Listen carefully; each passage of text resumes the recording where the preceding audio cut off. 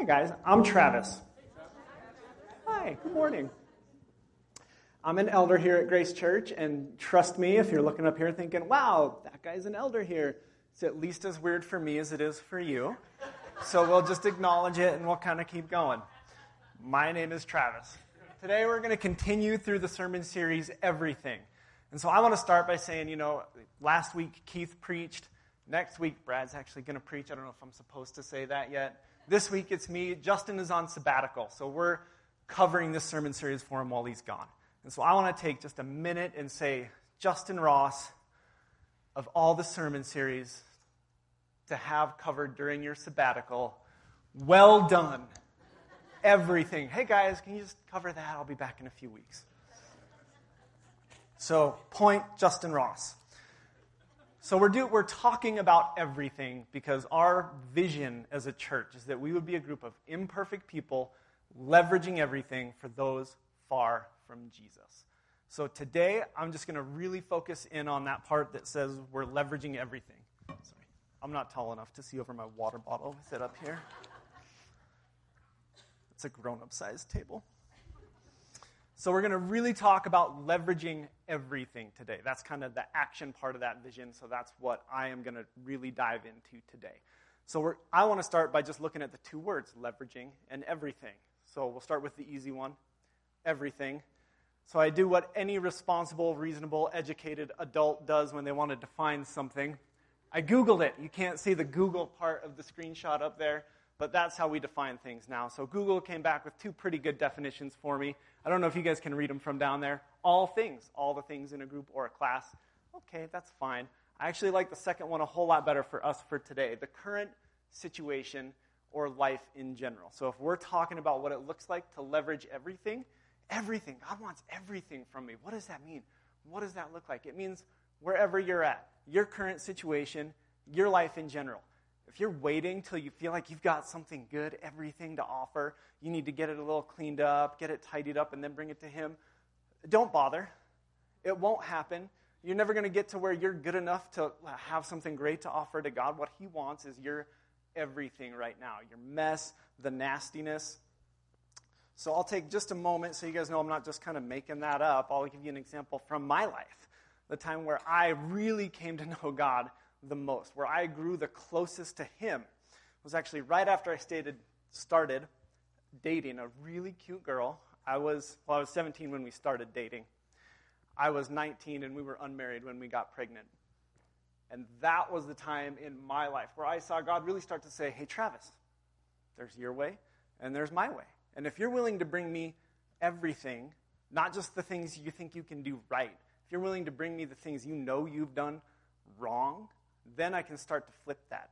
That is where I learned what redemption is, what leveraging everything really looks like, because God's not here to clean up our messes. He doesn't want to roll back the clock and pretend like nothing ever happened. He's here to say, where are you at today? And I'm going to show you where we want to go from there, because that's how He operates. He's not about cleaning up, sweeping it under the rug. He's about building something out of where you're at now.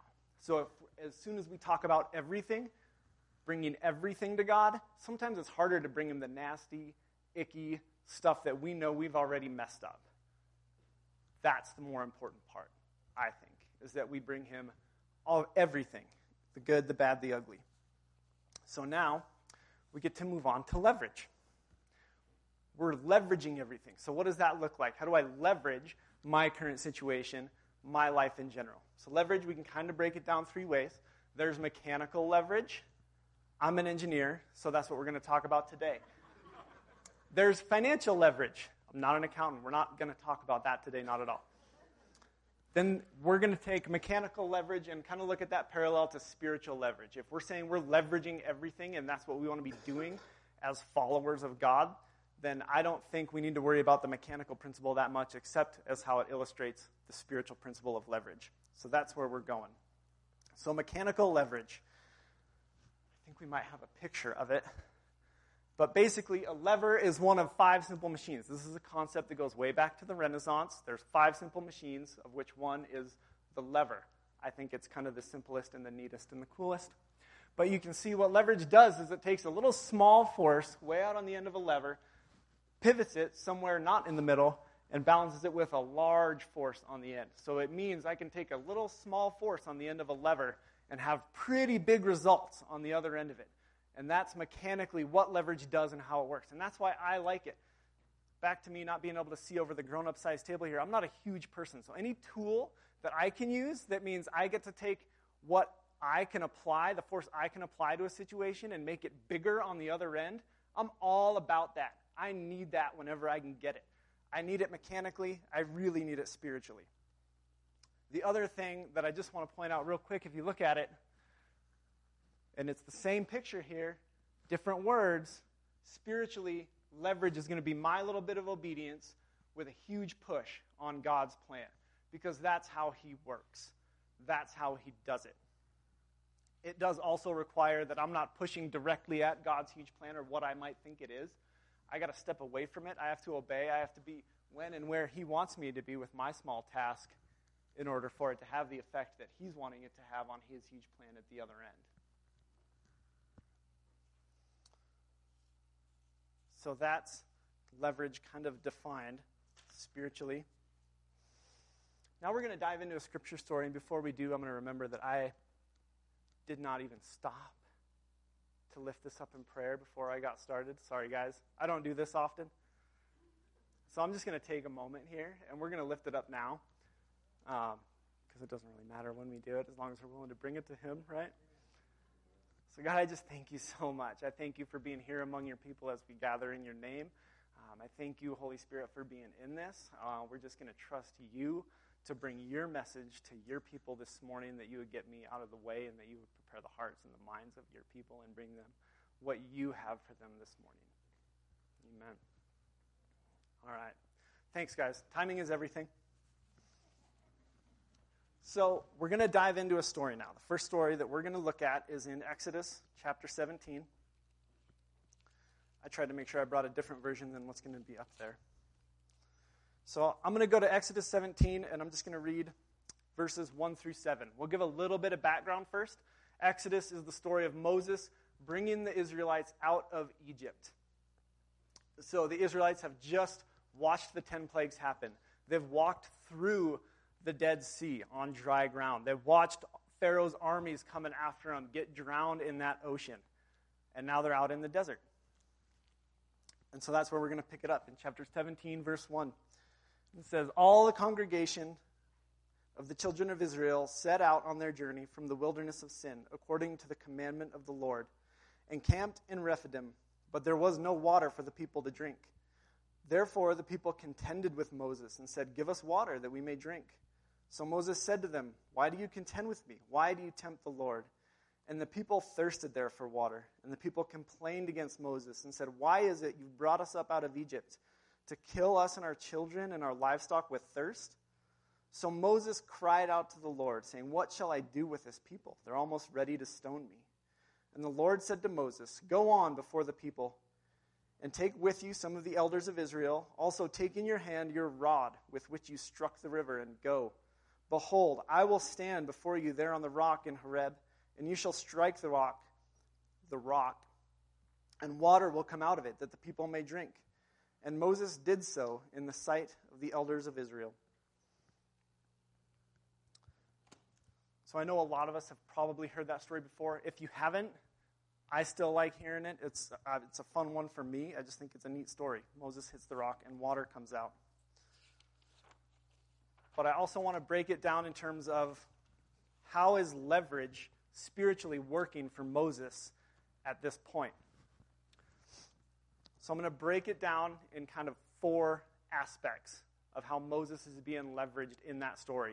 I want to talk about what leverage is, what it does, what it requires, and how it grows in Moses' life. So we already talked about what leverage is. Leverage is a small force or a small act of obedience having big results. Moses hits a rock with his stick and water comes out of it. We have 2 boys. We like hiking. I have seen a lot of rocks get hit with sticks. Never once have I seen water start pouring out of it as a result. I think we can take it as an indication of spiritual leverage that there's something really cool, really unexpected that happens when Moses steps out in obedience with that. What does leverage do? Leverage does real, helpful things for real people. It doesn't just, water doesn't come out so that there's water and they see that, oh, well, there's water now because Moses obeyed, and that's not it. That's not even the real point of the story. The point is there were a few 100,000 really thirsty people saying, Moses, you let us out into the middle of the desert, and guess what? Now we're thirsty. What are you going to do? And Moses says, I don't know, God, what am I going to do? And he says, go hit the rock. Okay, a couple 100,000 thirsty people. I'll go hit a rock with my walking stick. Here we go. And he does it. He goes and he hits the rock, and the water came out so that the people could drink. Moses' life was leveraged, and it had real results for real people. That's what leverage does. It does real work. What does it require? It required that he did it. I'm going to look again at verse 6. It says, Behold, I will stand before you there on the rock in Horeb. This is God giving instructions to Moses. And you shall strike the rock, and water will come out of it, and that the people may drink. And Moses did so. Let's pause for a moment and look at the fact that there's 5 verses that kind of tell the story. But really, the whole story is just God telling Moses what to do. The only part that's not God giving Moses instructions where it says, and Moses did so. That's how the story actually gets told. Moses did so. He obeyed. If we want to know what it takes, what it requires, how we become leveraged by God in our lives to have these real, huge impacts on the people around us that we want to have, it's by obeying. That's what it requires. Finally, how does it grow? I believe that the leverage that the Lord can apply to us in our lives, how much he can extend us, how much he can translate where we're at and have it impact people in big ways other than right where we're at and what we think and know we can do, is when we're living in a place of relationship with the Lord. Look at verse 4. What does Moses do when the people complain against him, when they come to him? And this isn't like Moses and his 4 buddies. It is hundreds of thousands of people that he's just led out of where they lived, promising them the promised land. And where are they right now? They're in the desert, and they're thirsty. And they say, Moses, we're thirsty. What are you doing? And what does Moses do with it? Moses cried out to the Lord. That's where he brought it. When he didn't know what to do, he cried out to the Lord. And what did the Lord do? Well, he gave him a plan. It was an odd one. Go hit that rock with that stick. But it worked. It worked. Because Moses knew he had brought enough things to the Lord. He knew when he stepped out and did whatever odd thing God had asked him to do, just because God had asked him to do it and told him that that was what was going to work, Moses did so. So there we go. There's leverage in the life of Moses. I love reading stories in the Bible, and I love breaking them down in terms of what happened there. So we're going to do it again now. We have that Moses example. Now we're going to flip way forward to Acts. We're going to go to Acts chapter 10. And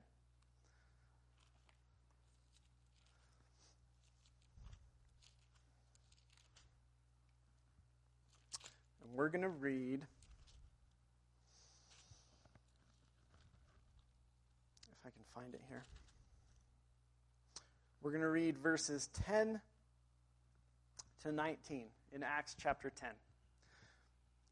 Sorry, chapter 9. Somebody's got really sloppy handwriting. So Acts chapter 9, verse 10. When I say we're going to read it, I mean I'm going to stand up here and read it. You can listen, you can read, do whatever you want. So again, a little bit of context for this story. We're going to pick it up where a guy named Ananias gets some instructions from the Lord to go heal Saul. Saul he was a pretty conservative Jew for his day. We could call him a pretty hardcore right-winger if we want to. Might not be appropriate, but we could.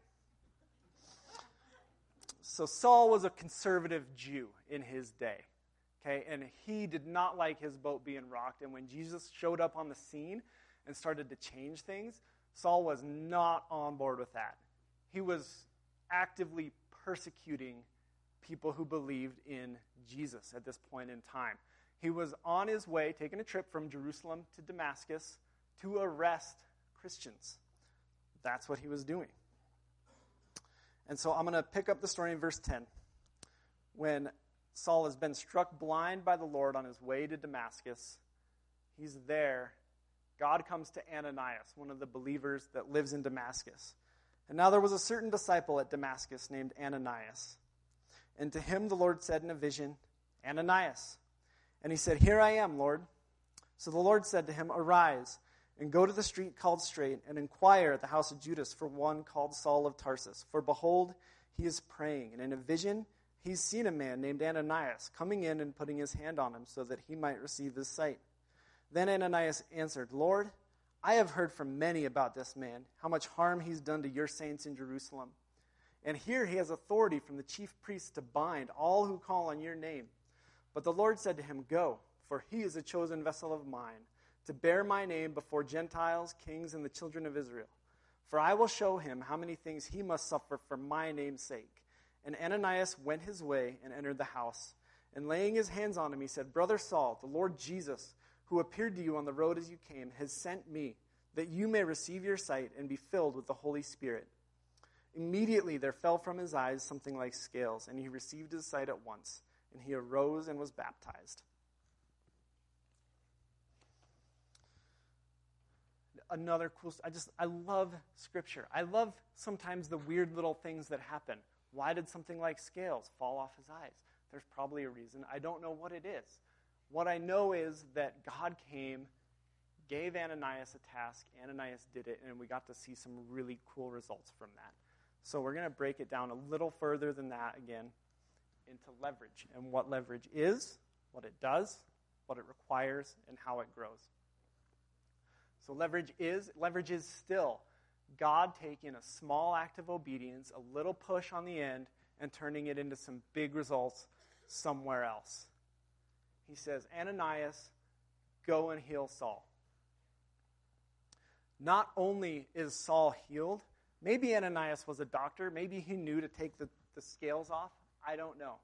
I don't think so. Totally regardless of the fact that Saul was physically healed in that moment, let's look at the spiritual healing that happened for Saul of Tarsus on this trip to Damascus. He went from persecuting the church to being one of the foremost advocates, one of the most prolific writers and missionaries that the world has ever seen. I don't know if you guys know this, but once we get past Acts, the whole bunch of books right at the end of the Bible are actually letters that Paul wrote to churches and people all over his region right after this encounter. This is where Saul had a come to Jesus moment, realized who God intended him to be and what was going on, and it's because Ananias was willing to step out in obedience with it.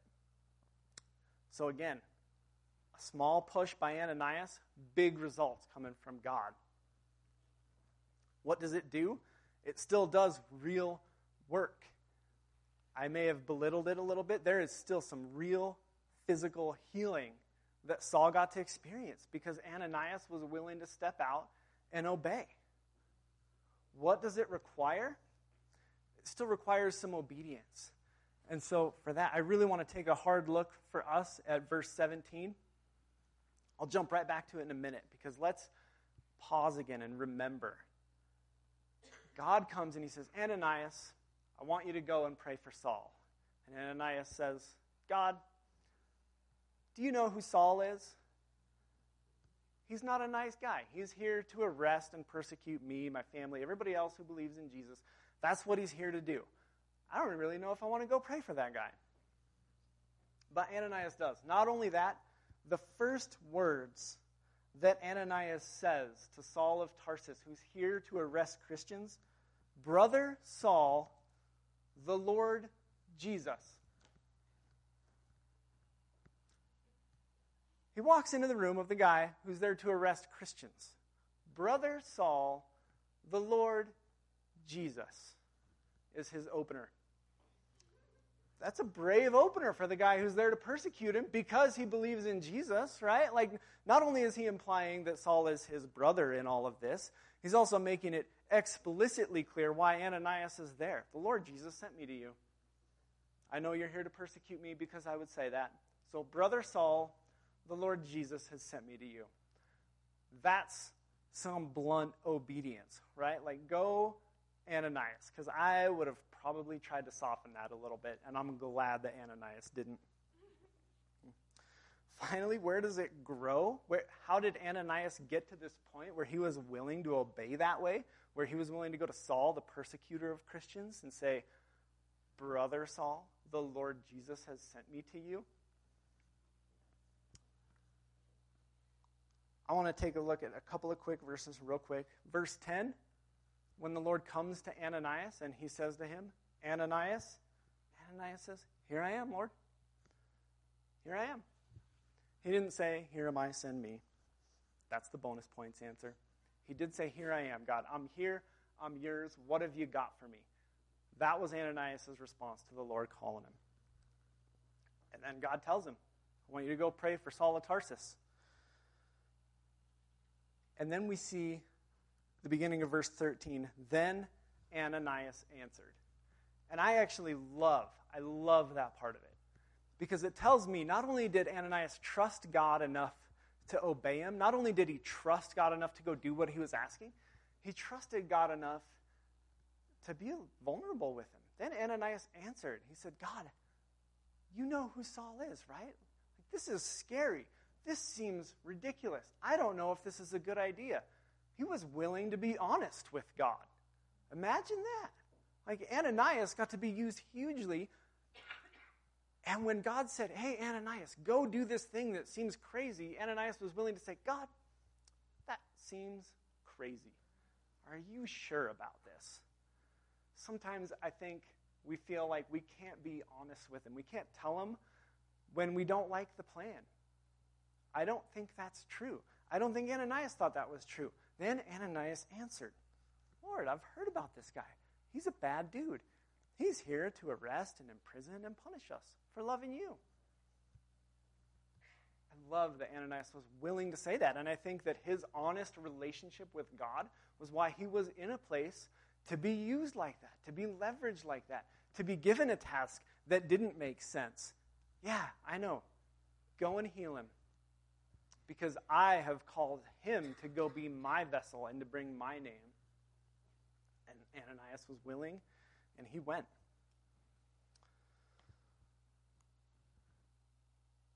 So that's Ananias' story. That's him being leveraged, and I love it.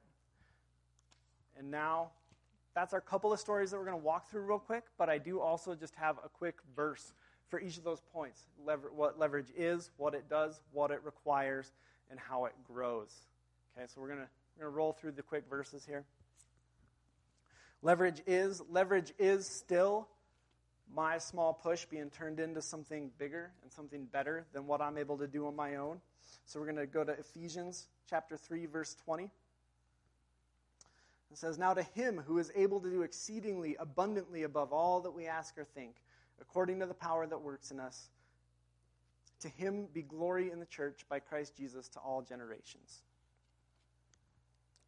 That is obviously more than we could ask or imagine, right? That is God doing more by us than what we're able to do. Leverage does real work that affects real people. We're going to go back a chapter to chapter 2, Ephesians 2, verse 10. "For we are his workmanship, created in Christ Jesus for good works, which God prepared beforehand that we should walk in them." That tells me that God's desire is that we are getting some stuff done in him, by him, for him. We are his workmanship, created in Christ Jesus for good works, which God has already prepared beforehand for us to walk in. He's already got plans. He already knows what ridiculous thing he's going to ask you to do. And he's already paved the way for it. It requires some obedience and some trust. Flip back to Proverbs chapter 3, verses 5 and 6. I'm not going to keep getting there. Trust in the Lord with all your heart, and lean not on your own understanding. In all your ways acknowledge him, and he shall direct your paths. It's some trust. It's saying, God, I don't know the plan. I don't know how to do this. I don't know how to get done what I need to get done right now, but I'm going to trust that you can do it. I'm going to not lean on me figuring it out, because I've done that, and it's not usually that awesome. A couple other people have done that too.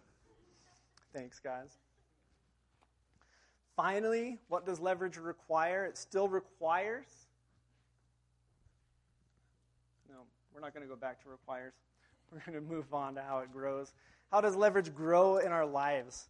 It still grows from that place of relationship, of being just in him and with him. And if I can find James, we'll read it.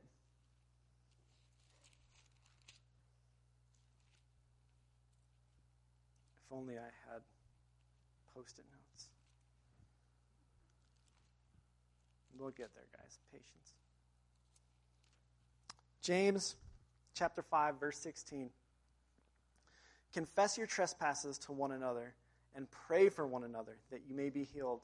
The effective, fervent prayer of a righteous man avails much. If we want to know what it takes to really grow in being extended for the Lord and being leveraged for the Lord, in seeing our little acts of obedience, of being asked to do something difficult, and to see it really grow and have results for the people around us, it looks like walking with him. It looks like learning what that looks like day by day by day. And the way that we do that, if I want to grow in my relationship with my wife, I better spend some time with her. I better have some conversation with her. I better tell her what I got going on, and I better listen to what's going on with her. That's how I grow in a relationship. If I want to grow in my walk with the Lord, in my relationship with the Lord, I better spend some time with him. The effective, fervent prayer of a righteous man avails much. If you want to be empowered by the Lord, spend some time with him.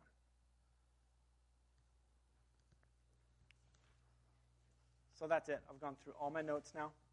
Thank you, guys. I appreciate you walking through it with me. I had fun. I hope you had fun. It's a little nerve-wracking being up here, I'll be honest. So thank you.